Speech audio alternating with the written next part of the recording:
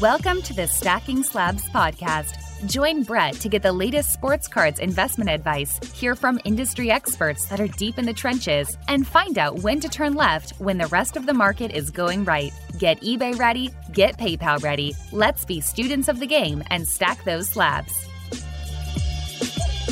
What is up? Welcome back to Stacking Slabs, your hobby content alternative. I am your host, Brett McGrath. I'm excited to share this one with you. I've got Adam McNaney on the program today to talk about collecting legends. And we get into the rookie card of it all and the parabolic state some of these unproven players have gotten to and why it's more satisfying and enjoyable for collectors like us to sit back in our corner and pick up cards for a percentage of what some of these others are going for. If you like what I'm doing over here, subscribe, follow, you know the drill. Most importantly, tell a damn friend you're enjoying Stacking Slabs. Let's go. Sports cards. All right. Let's kick into the conversation. What is up? Welcome back to the show. Joined by Adam McNaney, guy from Instagram that I think you probably all know, in my Peyton Manning chat. Been in conversation over the course of a long time getting back in the hobby, and he's someone that I thought would be good to talk about just the crazy rookiness of it all and the prices and everything that's happening. He's a collector of Peyton, Joe Montana, so try to get some balance here on the show from what you likely are seeing with prices going berserk. So we're going to get into that. Adam, welcome. How are you doing? I'm doing well. Thanks, Brett. I appreciate you, having me on here today. It's definitely a first. I know we were both at the National last year and somehow missed, seeing each other. So it's nice to get to connect with you, virtually for the first time. Yeah. And that's actually a segue into something. I know you were back in the mix. And so I was curious because I definitely saw some photos. So you had a little nightlife activity with our friend Lamim James. I just want to know, what's a night out with Lamim James like? It's, it's crazy. It's fun. That was the Panini VIP NFT party of all things. I had zero interest in going, but a buddy that I've gone to last year's and this year's National with, some of his friends were going to it. So I bought the ticket and then found out after the fact that Lucky Show and Lamim and some others were going. So it was a good time, man. We had a great time that evening. A lot of crazy antics going on there. I'm sure. And I don't want to spend a ton of time on the National, but did you have any key takeaways from this year? I know it seems like it forever ago at this point in the way our hobby moves, but what were your maybe key takeaways after kind of the dust had settled from Atlantic City? Sure. The hobby's still, doing extremely well. It was extremely busy there. I didn't pick up anything. I didn't sell anything. I really wasn't, there to move stuff. But from a buying standpoint, I'm pretty particular on what I want to buy. It's either, like you mentioned, Peyton Manning stuff. I tend to focus more on the early years unless it's a really cool or rare autograph. Joe Montana, he doesn't have a whole lot that from the early year stuff. And then vintage and the thing that I've learned with vintage sports cards is that typically it's overpriced. So I go to these with an open mind, and I typically walk out not finding much there for me. I mean, there were definitely some cards I liked, but, price points were a bit high. But, overall to me, the hobby's still in a good place. A lot of transacting, a lot of, hype still around the ultra modern, which is good. It's been that way ever since, I can think back as a kid. Prospects are always a big part of this. Yeah, and we're going to talk a little bit about that, but maybe before we do, it seems like the let's just get into it. So it seems like the football cards, when I got back into the hobby, I think weren't quite they weren't where they are today. There were people, there were communities and people obviously collecting them, but it just seems like after the Brady Mahomes Super Bowl, things went into hyperdrive. And then what we saw on the basketball side with the prospecting really picked up. And I think part of that was, you had a lot of young quarterbacks in a lot of new products. You had break culture that was exploding. And so like these young, unproven talent became kind of the shiny object. And it was in the cards that were filling people's showcases at shows. And so maybe like we start here to set the stage. I know you're a Niners fan. You have one of the probably most attractive hobby investments from like a mainstream perspective under center finally, Trey Lance, who big arm, super exciting. I think has all the potential in the world, but then also could fall flat. And I don't think he will, but he could. So I don't know, just as like a fan of the 49ers and a fan of football, like what goes through your head when you see like a guy like Trey Lance, hit the field a little bit in preseason, not too much though, but obviously has big expectations ahead. And then you see what's happening with his market and some of what his cards are going for. It's crazy. I mean, I think that the Niners are going to do extremely well this year. The defense is solid. He's got solid offensive weapons with Debo and Ayuk and Kittle and, multiple running backs there. With Trey, my only concern with him is more or less is passing. I mean, just from a completion rate standpoint, in this day and age of, a pass happy NFL, typically you've got some quarterbacks that, are throwing 65, 70% completion and just haven't seen it there with him. So, that's my only concern with him. From a pricing standpoint, it's crazy, but I told you what I collect. I collect Joe Montana and Peyton Manning, and you know how that is. Their markets are considerably cheaper. So it's eye-opening to see like what National Treasure RPAs or Prism Golds or Flawless, what those command. I mean, it takes somebody with a higher risk tolerance than myself to get into those markets. And I'm just not there with it, but I completely understand why people do, especially if you're more of a team collector. There are people I've known over the years that do that and will pick up those cards. I don't know, maybe not the NTRPAs, but for the most part, that's what I see. That's my if there was any concern, it's on field time versus prices that you see on the market. We're going to get into like the being risk averse in a second, but before we do, I think like you collect, we mentioned this, but Joe Montana, Peyton Manning, 2, 3 best quarterback ever, like interchangeably. I know there's arguments for or against. Some other people might throw in some other people, but my list is Brady, Manning, Montana, but it can go in any order. Maybe talk a little bit about your connection with Montana and Manning. Like, what is it about those two individuals, and like what has drawn you to collecting their cards?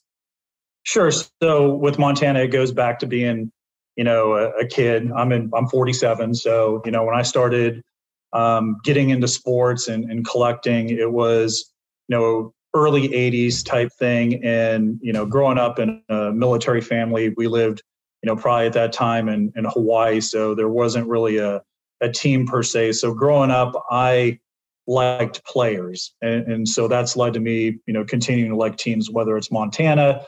I liked Magic Johnson, so I like the Lakers. I like Dale Murphy, so I've been a Braves fan, since the very early 80s when they were terrible. So that's how I ended up being a fan of Montana. And then, you as you grow up, you hear the stories, the stories at Notre Dame, the chicken soup game, against Houston and all that to win, the national championship. So he's just got that storied history. I mean, when you need somebody to win a game, to me, that's the guy that can do it. I mean, evidenced by 4 Super Bowl, rings, never threw an interception, had the crazy drive against the Bengals with hitting John Taylor at the end. I mean, it's just, he's a clutch guy. So that led to me, collecting and liking him. The one thing with Montana though is, he retired before all the cool cards came out, right, in the late 90s. So was never, I wouldn't say wasn't as much of a focus, but, up until, coming back into the hobby, I did not have much of a Montana collection there, but he's always been, my number one guy. I mean, he's on the Mount Rushmore of, heroes for me from a sports standpoint. Peyton Manning's story. Can I ask you a question on Montana first? So I think you brought up a good point, and I think about not having the cool cards. And I think that detracts some people from going out and collecting someone who is the highest of high caliber quarterbacks of all time, Joe Montana. And I think that's kind of silly. And I think, I don't know, I'd love to know from your perspective, while he might not have the rare 90s stuff or the shiny stuff that we all covet today, what is Montana's not the only one. There's plenty of quarterbacks in the 80s that fall into the same trap. But what is the way to combat that? What are the types of things that you look for on the Montana front that kind of satisfies the itch that you need when you're collecting a player? Sure. So, I don't own an 81 Topps. If I do, and I know that the hobby is mixed on that. I would want an autographed 81 Topps, probably with some type of inscription involved there. Just because it brings a different type of, scarcity or rarity to the game. I mean, I'm never going to own a PSA 10. Nines to me, the pop's a bit higher than what I'd want. So like a nice 7 or an 8 would what I'm looking for.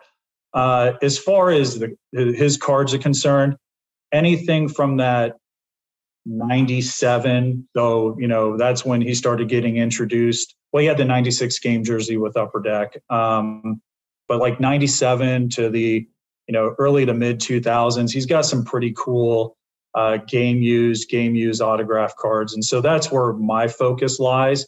And I think a lot of that has to do because that's when, I was involved in the hobby as well. So I can think about those brands and, in a lot of cases, I'll do a lot of research on the cards just to, for me, it's got to be about the scarcity, which, I know we talked about one time in the group chat, hey, what's scarce to you? And for me, it's, cards that typically less than 50, probably less than 25, that don't come up very often. Or if they do, it's one of those things that, being more conservative on buying stuff. I do a lot of research prior to purchasing, but I typically want to buy things that I feel like, okay, if it goes to zero, it does affect me. But like in cards, like I buy a Montana, you're talking like it's scary. It's ridiculous in a lot of cases that you can buy a really nice Montana for probably under $1,000. So for me, that wouldn't hurt if it halved, because I know the card's super rare, and that's what matters to me. I guess like Marie Kondo, it brings me joy. Totally. And maybe like going down a little bit of a rabbit hole on the scarcity front, but there's these, premier auctions going down and cards are getting cut in half and everyone says the sky is falling. But if you look at the data and you see these cards aren't really scarce, especially because these cards are being sold every month. And I think there's something there with cards. It's like, although it could be as coveted as the Tom Brady champ ticket, but if it sells, months before, like the likelihood of it hitting, especially if it's the same card, the likelihood of it getting back to the price that it was, let alone, gain on it is very, very low. And I just think, I don't know, it just seems like now more than ever, people are putting the same cards that were supposed to be coveted by, the hobby in auction over and over again. And to me, the more I see something, the less desirable it gets for me. 100%. And then, like some of those cards, like the champ ticket, that's a much smaller space from the buyer market there. And, liquidity, I think, would play into it as well. So I agree with you. Those cards, popping up as often as they do, to be able to withstand or maintain the price point. Even like the Brady, the Super Bowl autograph with the game ball. I mean, that was, I think it got near six figures, and but it shows up in every auction, and so it's taking a hit. I mean, it's an awesome card.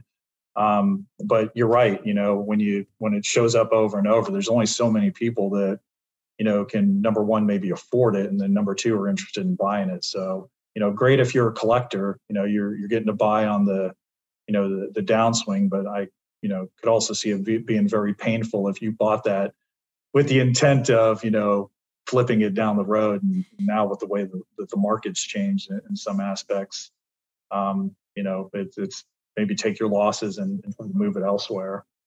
Totally. And on the Stacking Slabs podcast, we always have time for Peyton Manning and stories of why we like him. So I interrupted you, but I'd love to hear your connection. So Peyton's a unique one. After my parents retired from the military, they moved to Eastern Tennessee, about an hour or so from Knoxville. And Peyton and I are roughly, the same age. So Notre Dame fan again, because of Montana. But, I followed him when he was at UT. And I know he's kind of one of those guys, man. You either love him or hate him, right? Type guys, and got drafted by the Colts. I was getting back into cards that time. I had taken a break from about 1994 to 97. And ironically enough, I was in the military at the time, and a guy that got stationed and I started to work with, he was in cards and got me back into it. I got into basketball. That was my, main thing, and a little bit of baseball, but, kind of taking this a long way, but, because of him, I was back into the hobby. It was the beginning of 1999. I had just gotten out. I was going to school on a scholarship, and there was a Chicago show coming up. So I lived in Omaha, Nebraska at the time. I was stationed there, and, was going to school there. And I was like, hey man, same buddy. And I was like, hey, you want to go to this show? And we got off of work on a Saturday and drove up to Chicago. And I was like, you know what? I'm going to get somebody's autograph here. And I was looking at all the prices and everything. And I was like, Peyton Manning, he's $59. Right. This is March of 1999. So, was able to meet him. It was one of those, I've got it on my IG. There's a picture of me and Peyton there. He wouldn't stand up, so it makes me look like I'm, 8 feet tall, and he's a midget. But I had him sign a couple things: a UT mini helmet, and a Colts 16x20 photo. And from there, it was just like, what? For guys my age, it was him and Kobe. It's more, following his career, and from there, it led me down a path. I never, before I got back into the hobby in 2019. I never really bought expensive items of his. I would just buy or pick up the cheaper stuff, right? And so that's the one thing I'll kick myself for is, where I should have been focused on buying his stuff, I was just buying prospects and random cards. And I do kick myself because there was, definitely the opportunity there. Grails that I try to chase now. We all have those stories, Adam. You're not alone. Maybe talk a little bit about, when we were chatting, you're talking about just like, we know the hobby has changed dramatically over the course of the last several years, but maybe talk a little bit about just like that, the old mentality and just like ripping wax, setting up at shows, like just talk about former hobby life into like what it looks like today. For sure. So, as I mentioned, I collected as a kid. 84 was probably the year I started buying a decent amount of cards. I was 9 years old, but 85, I got like my first sets. We had moved from Kansas up to North Dakota. My parents were stationed there. We lived in Grand Forks. And really that's when I started to get into buying more cards, opening a lot of baseball, tiny bit of football. I remember buying like an 89 Score Factory set, with the same, great purchase at the time. Was into basketball. Funny enough, I had like, in my locker, like 88, 89 Fleer, 87, 88 Fleer singles, like taped up inside my locker and all that. But I was really into cards, and there was like a bit of an entrepreneur there. So, late 89, early 90, I set up at my first show, and it was fun. I just, it was like, I'm buying cards and I'm selling cards, and the opportunity to pick up, unique items. I mean, and I still remember it, one of the biggest deals I did that I did well in was I traded in 89 Upper Deck Dwight Smith. He was in the Upper Deck Extended. Him and Jerome Walton were the two big cards. An 86 Donruss Fred McGriff and $15. And I got a almost complete 86-87 Fleer basketball set. I did get all the stickers, but the set was missing, obviously, the Jordan. And then, after the fact, I found out I was missing like James Worthy and some other people. So starting then, I mean, I would do shows. I would open, more of all sports. 1990, I remember opening a lot of score hockey because I was Eric Lindros. And I mean, you had Mike Modano and Martin Brodeur. You had a lot of, really good players in that set. But I would open kind of anything and everything, at that time. Junior and senior year of high school, I worked in a card shop. So that was, the height of, the junk wax era, I would say, because that was, 92, 93, that was Shaq. And being in a card shop and dealing with all four sports, you had to know prices and everything. So it went from there. Like I said, I got out from 94 to 97, got back into the hobby and was doing shows again, ripping a lot of wax. It was a vicious cycle. I'd open anything and everything. I mean, I'd go into the card shop. I was his best friend. I'd go in there and, maybe on a lunch break or something and rip whatever, happened to be there. So I would do that from the late 90s to about 2001. And then because I was back in the military, I got stationed elsewhere in Oklahoma. So I got out of the cards for a little bit, ended up getting stationed back in Omaha, Nebraska again, went back to the same card shop. And that was during, the whole LeBron hype. So at that point I was opening, I'd open like a case of SP Authentic Basketball, didn't hit LeBron. I never hit any good LeBrons or anything like that, but I was opening a lot of football and even hockey. I mean, I collected some, ridiculous hockey sets. I mean, rare ones just to do it. But yeah, it was one of those. I was definitely more of the, I guess you could call it a flipping type, but it was just like feeding an addiction. It was, I enjoyed ripping wax and, it was kind of the lotto ticket type mentality, except, at a much lower entry point, I guess I would say there. And, that's kind of my thing up through like 2007. That was probably the last time I, really ripped any wax to a heavy extent, just because I, kept moving for jobs and, didn't have that connection with the hobby, I would say. I mean, I was on, Beckett message boards and things like that. But for, in reality, I liked like the in-person, interactions there at card shows or going to the card shop and hanging out with people. And I didn't have that. So, I got out of the hobby. I know this is kind of long-winded, but even, like my son, he wasn't really into cards either. So, I took a longer hiatus, after that from about 2008 to 2019. I mean, I always stayed around the hobby, but, for the most part, I wasn't really buying much during that time. I collected some oddball players, again, that was, instead of buying Peyton Manning, I was trying to put together a Jeff Francoeur collection for the Braves. Then he got traded. And then I tried one with Quentin Patton for the 49ers, who never did anything as a wide receiver there. So I had a lot of nice 2013 or 2014 NTs of Quentin Patton. I just wish I would have, bought somebody I liked type deal. Again, there's many people out there listening who are saying right now, we've been there, Adam. It's okay. Maybe talk about, so your reason for jumping back in 2019, and then obviously in 2019, it's when I got back in, and I didn't know any better at first. I saw the price of wax, and the first move you do is like you go to the hobby shop and you spend a bunch of money on wax and you just want to rip packs, and then you learn about this whole breaking thing, or at least I did. And then, after like you go through a cycle of that, you're just like, holy shit, like I don't have any money and I don't even have any cards that I want. So then you kind of have to figure it out. But maybe like talk a little bit about like the reason why you re-entered, and then kind of maybe like how the price of wax helped direct your activity.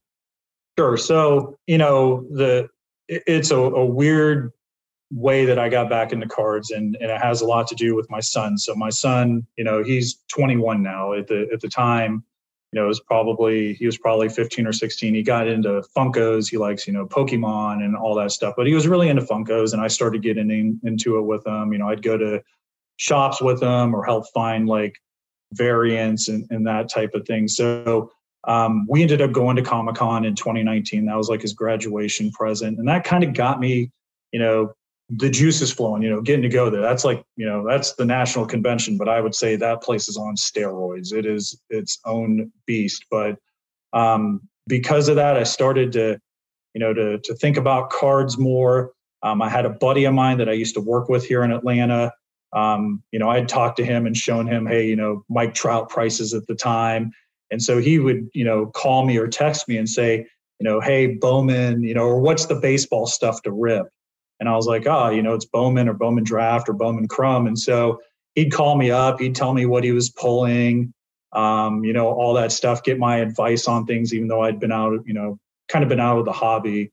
But it was like the culmination of those two things coming together, right? It was hearing my buddy talk cards. It was, getting back into a hobby of some sort that I started to dabble in cards. It looks like I went through my old Excel spreadsheet. So it was like mid 2019. And I kind of went back to my roots. I at first was buying baseball. I bought a baseball prospect, Mike Soroka. He's a pitcher for the Braves. He hasn't pitched in 2 years now because of, just bad luck. Ruptured his Achilles twice. He's, good kid and maybe coming back later this year. But I started out, with that. But going back to the wax question, the prices were just crazy. I mean, when my buddy was telling me how much, Bowman baseball was, I was like, that used to be like $60 a box, or I could buy a case for, $500 or $600, dollars. And for me, I mentioned being conservative. So what happened over that time frame is, the focus as I got older, the focus was more, financial independence and that type of thing. So I know Josh, Cardboard Chronicles brings it up. Same type of deal. I mean, I went down a rabbit hole 5 or 6 years ago, and that was my focus. So it made me not only conservative, but somewhat frugal. So it was like, spending whatever it was, $200 or $300 on a box of cards. I was like, no, it's not happening, because I know what the potential ROI is on this type of, stuff. So that was getting back into it. I just, other than opening some retail, just to dabble in it, I focused on prospects, and I started with him. Big vintage guy. I've always liked vintage. I've always, even as a kid, I respected it a lot.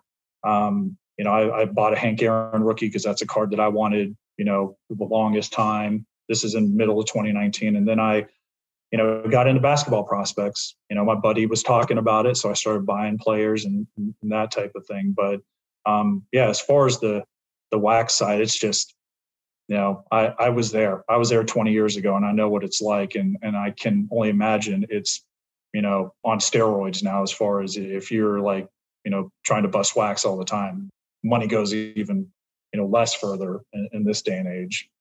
Totally. And I feel like, so you're very methodical about, you mentioned earlier about going to the National and having very specific cards you want, and being okay with walking away from the National without anything. And I think I just remember from previous chats, maybe it was one of the Dallas shows or whatever. It was like same thing. You're like, hey, they didn't have anything I want. So like, maybe talk about like that mentality that you have. Cause I would imagine it aligns with like financial freedom. Like you just don't want to blow your money on cards that aren't significant to you, but like getting yourself, and would imagine it surrounds like the vintage, the Mannings, the Montanas, but like it can be so overwhelming to go into a card show or even, online on Instagram, eBay, any auction house, and just like look at a card and say it's cool and go buy it. And then you get it and, a couple weeks later you regret it. But maybe like talk a little bit about just like you being kind of strict with who and what you buy and when you buy it. Yeah. So honestly, that's been kind of the growth path in the hobby. I think a lot of us, I mentioned buying Mike Soroka. I bought the Aaron, which was, a card that I wanted. I bought it back in, 2019, but I went into basketball prospects, did that for about 5 or 6 months. It was late late 2019, around, November, I started buying, Prism and Prisms, just like what everybody else was buying. Into like early 2020. And then I just decided, I was like, you know what? I want to buy the stuff that I like. Buying the prospects almost reminds me of fantasy sports, and I don't play fantasy sports anymore because I came to the conclusion of I don't like to care about guys I don't care about. I want guys on my team that I'm like, oh man, I hate the Falcons or whatever, and now I got to care about some rando that I drafted. So really from there, it went into, from a decision-making standpoint, I was like, okay, I'm going to buy vintage. Summer 2020, I picked up a Clemente rookie. I picked up a 52 Topps Mays, and some other pieces there. And then it was, buying, Peyton Manning. That was the start of it. The first big card I bought was an Atomic Refractor, PSA 10, 98 Bowman's Best. And as I say that got me out of my comfort window as well. I was not into buying like $1,000 cards at the time because it was just so outside of my wheelhouse. So it took a bit there to feel right about making those type of purchases. And so going into 2021, the March Dallas show, that's the first card show, major card show I'd been at since probably a big show in Chicago back in 03 or 04 before I moved away from Nebraska. Eye-opening. I was very specific on what I wanted. I wanted either vintage or, Peyton Manning, and there just wasn't the cards that I wanted there. And so it was, more or less, I was willing to walk away. In fact, I spent a bunch of money on a PWCC auction that was closing out. Right. At the same time, I bought a couple big cards via that. But the card shows, I enjoy the interactions, and that's why, I set up at a few. The first card show I set up at was, since I live here in Atlanta, Prison God, Raphael. I set up at the 2021, the first one he had here in, I think it was late June or beginning of July. Set up with my buddy Rob, who, I mentioned he's the guy that, I got back in cards, and he got me back into cards for that. But it's one of those things. I like the interaction. If I sell stuff, hey, great.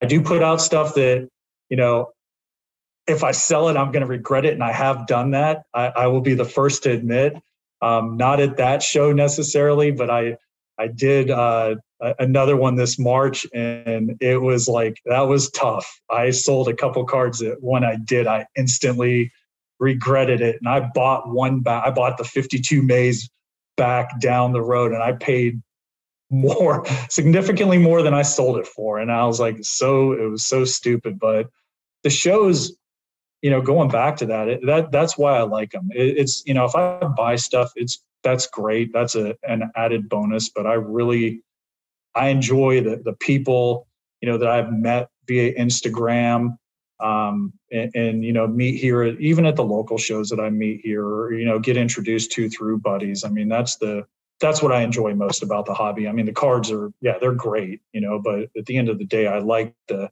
interaction. I mean, that's, as I mentioned before, that's why I got out of the hobby, because I wasn't able to have any of that in-person interaction, due to where I was, stationed at the time, or when I lived at the time. Yeah. So maybe like rounding it back to the rookie cards, maybe quarterback specifically. I think there's been a lot of conversations and debates, and I'd love your take on this, but you see a Mac Jones card hit six figures, and you see that card, kind of change hands a couple times. And then all of a sudden you see the Mac Jones card hit six figures, and you look at Peyton Manning, and I haven't done any research on Montana, but I would imagine he's probably similar based on his cards. You look at like their highest selling cards of all time, and they don't match what this player like a Mac Jones has done from a card market perspective.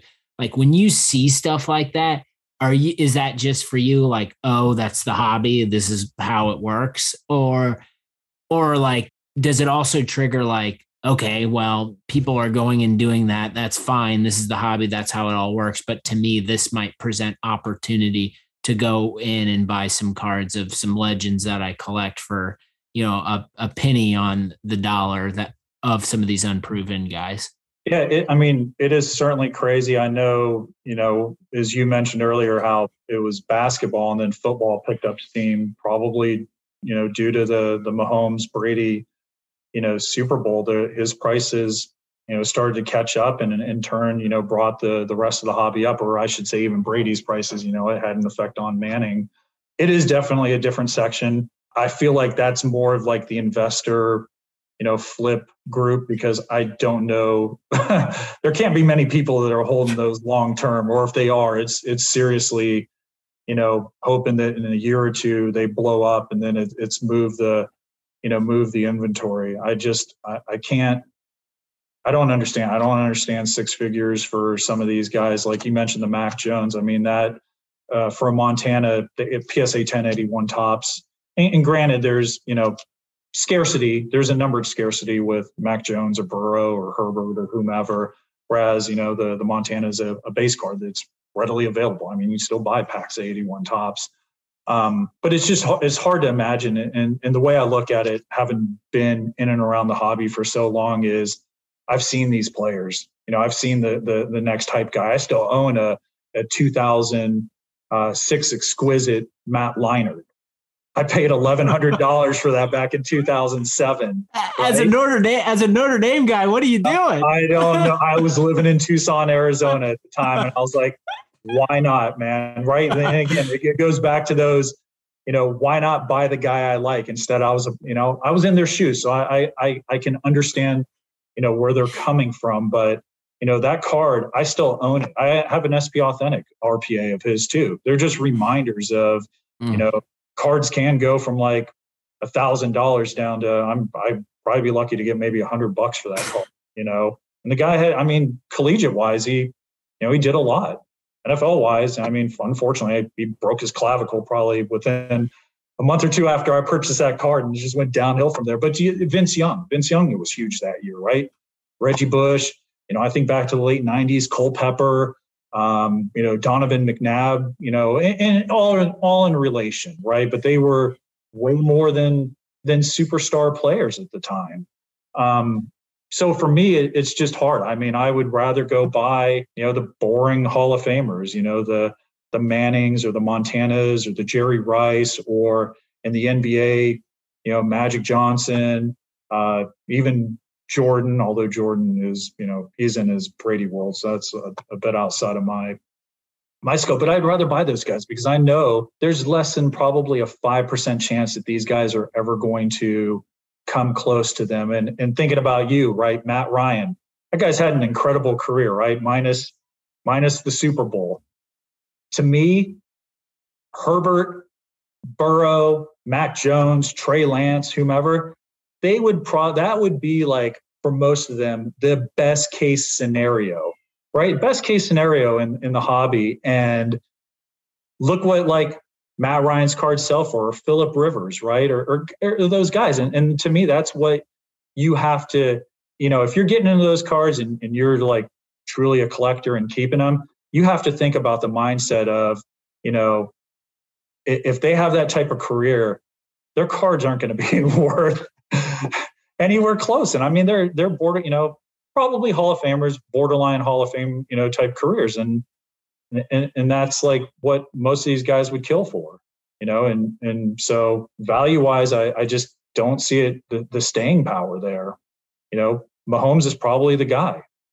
Josh Allen, maybe, but I just don't see those guys being worth $500,000 or $1 million down the road, because the guys that came before Tom Brady, I don't think anybody's going to ever do that. Montana, I don't think somebody's going to, go ahead, good luck, win 4 Super Bowls. Peyton Manning, 2-2. It's just, and that guy put up ridiculous numbers. And so Dan Marino's another one, right? That guy was incredible. He doesn't get a lot of hobby love. So that's that to people that have gotten into the hobby and maybe didn't do a lot before 2019 and don't have the, maybe the experience of what it was like, 20, 15, 10, 15, 20 years ago.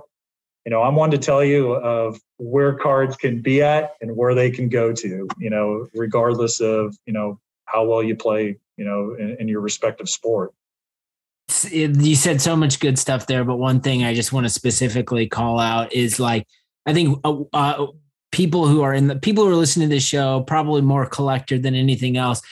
While some stuff might seem outlandish and ridiculous to us, like a Mac Jones card selling for six figures, it's almost like it is a whole different nation state over there. People that are trying to play hot potato with those sorts of cards. And sometimes that's all we see on Instagram. And those are the things that can be distracting. And then we start to question, well, should we be in this game or not? And I think oftentimes it's sitting back in your corner and collecting players who've, proven themselves over time and mean something to you, and might not be for me, like a Rivers or a Ryan, might not be the most glamorous players in the hobby. But if you go look at their numbers and what they've done over their career, and Hall of Fame, we'll see probably more likely on Rivers, and hopefully Matt Ryan can make his statement for Canton in this run with the Colts. But yeah, I just think there's a lot there that you said, and we just kind of got to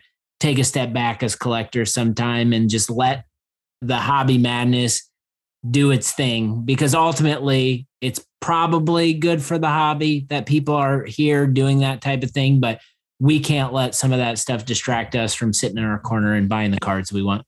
You can. I mean, I'm with you. I see the prices, and, just like I think it's crazy, but again, from when I've been doing shows, big shows, it was always that way. It's just, it's a different player, and it's a much, larger or higher entry point. But again, a lot of people made a lot of money, over the couple of years, and may have the bankrolls to do it. But I think you're right that it's like a certain group of people that, pass the hot potato around, man. And the music's going to stop at some point. And I've been the one that's like stuck, like I said, Matt Leinart. I've got that card, or, there were plenty of others over the years. I mean, I probably, I don't keep a lot of stuff from way back. I sold a lot of it to a local guy here just because I didn't want it in my closet, but there was a lot of on that box, and turned out to be, garbage. Yeah. And hey, I just recent, we saw the week that was Kellen Mond, and then life comes at you fast. I just saw that. I was looking on my Instagram stories in between meetings and saw that the Vikings trade for Nick Mullins. So from the Raiders. Hey. So I don't know, someone flashes for a second, and then all of a sudden he maybe or may not make the team. And hopefully you don't get swept up into that vortex. Yep. The 49ers, hurt Kellen Mond, and then now they get a former 49er and Nick Mullins. So, more power to them. I mean, they're not going to unseat Cousins. I know I was listening to another pod, and they were talking about, if the Vikings start out 0-6, maybe they start Mond. But I'm like, I don't know that they would, necessarily. Maybe they would, maybe further, down the season. But I get it. It's, prospecting wise, basketball, all sports. You're always looking. If you can't afford the entry point into the top level guys, you're going to go second or third tier. But then, that's like playing penny stocks, right? And to me, going back, and I know Chad and our group, we're kind of the same. I'm like, and I'm an index fund investor, and the cards I buy are mostly index fund outside of a few, really trying to, I did play I bought a Tatis 2016 Open Chrome Refractor earlier this year. Was set up in Chicago, and I was like, I need to buy some cards just to, maybe offset the cost of the trip. And I stole in the card. I mean, that's my other problem. I don't sell online outside of shows. Shows I may, move some stuff, but crap I buy is what sits here. I'm maybe a lazy collector from that perspective. I love it. The disrespect for Kirk Cousins. The guy can win you a game. He just made the top 100 players list. So it's funny. It's funny. I looked at it today. I mean, I looked up his numbers, and granted, I think it was QBR, he was middle of the pack, but geez, I mean, the guy threw like 30 some touchdowns. I think less than 10 interceptions, 4,000 yards. I mean, they were in every game they played. Yeah. And again, you can't tell me that that's what you wouldn't want for, a lot of these guys. And look where Kirk Cousins is in the hobby. Maybe if Shanahan would have pushed harder and brought him to San Francisco, maybe things would be different, but he's stuck in Minnesota, and, there is no love for that man. It's crazy. It happens.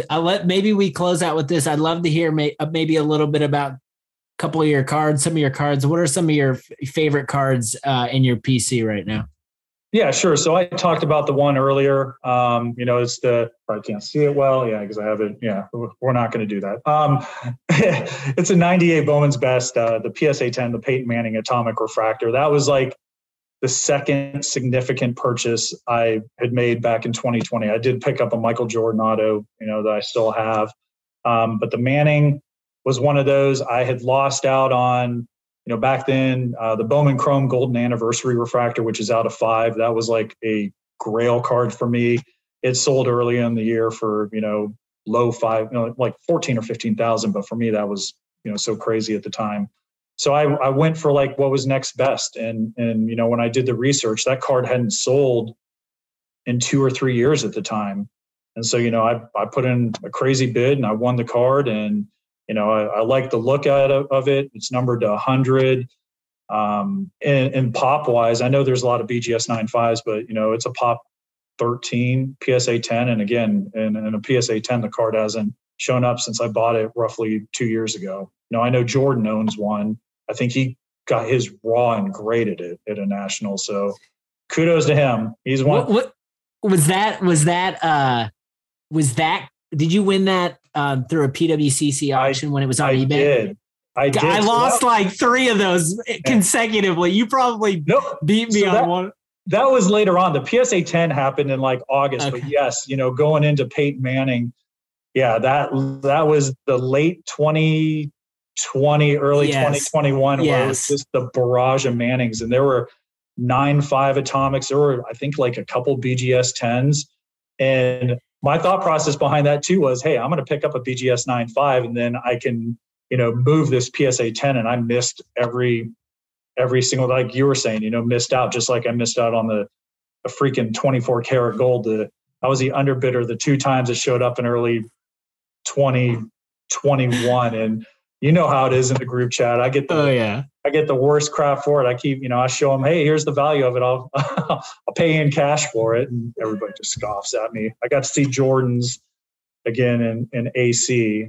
He had it out for display, kind of like I am. I'd put a crazy price, and if somebody paid for it, I'd buy it. But that's a card that haunts me. They're beautiful. I mean, the shine on them, but I know we've had, because football cards are cheap, we get the basketball guys that come in and, hey, yeah, Peyton's a cheap guy. So that's the, from the Peyton Manning.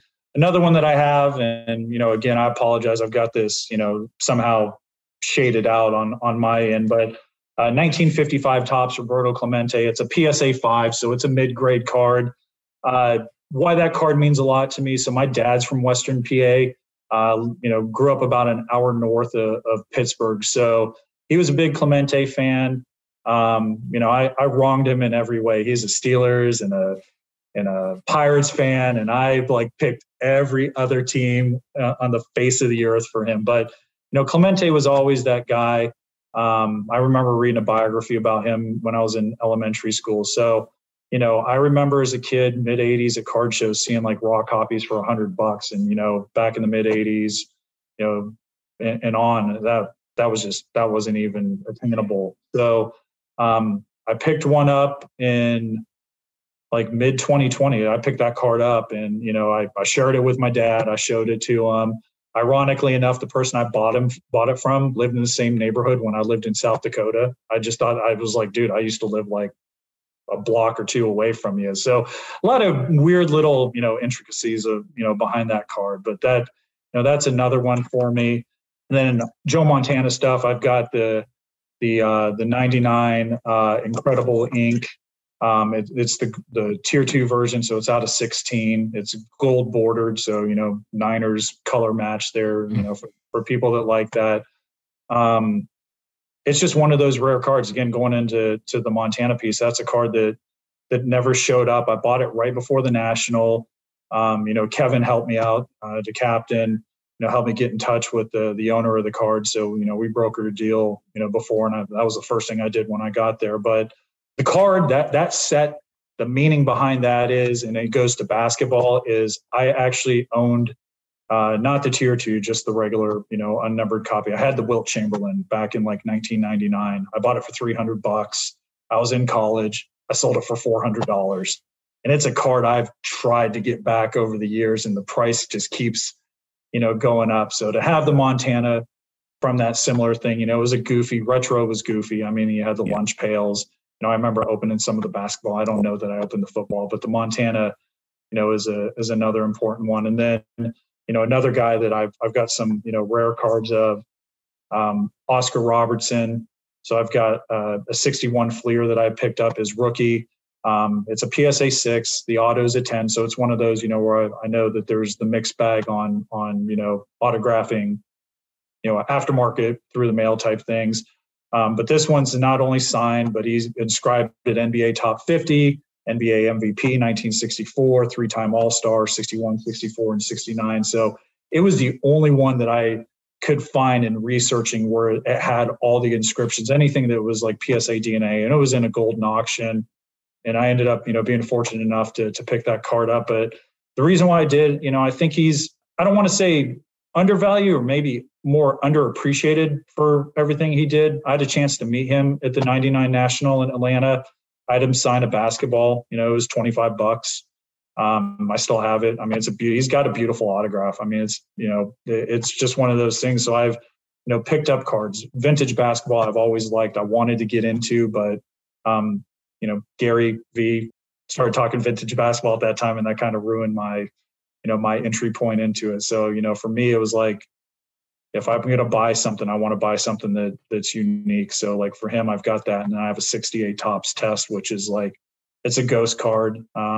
There's, I think, 10 of them. There was one I didn't even know. Someone told me at the National that a PSA 5 had just been graded and sold via Golden. But, there's roughly 200 cards that have ever been graded by PSA out of a 22 card set. It was never meant to be circulated, but, Topps execs got them, and, they were handed out. So, kind of going into the whole thing, I like unique stuff. To me, that's the difference between, what we see now. It's hard for me to get into the ultra modern unless it's, a really cool Manning or Montana, autograph, or maybe a unique set, like the 1-in-1s. I picked up the Magic Johnson this year and the Oscar Robertson just because, I think they're cool cards. Magic's holding the trophy. Oscar Robertson's All-Star game his rookie year. And, so in the pictures themselves, it's a cool little story behind them. So, yeah, I apologize, man. I can't believe I can't show these cards. And all good thing it's an audio podcast, and maybe we can get some photos of you and when the cards, and then when the episode goes live, I can share them in the IG stories. But this has been an awesome conversation. Love these types of chats. You can find him Adam_McNanny on Instagram. Go follow his page. He's got some cool stuff. Adam, thank you so much. Appreciate the time. Thanks so much, Brett. It was great talking to you. I appreciate your time. In a couple group chats with Adam, it was really fun chatting with him. Hopefully you learned something. You got inspired. You're out there going after some cards and doing it in a reasonable state of mind. That's what we're trying to do over here. Take care of yourself. Take care of others around you. More Stacking Slabs coming at you next week.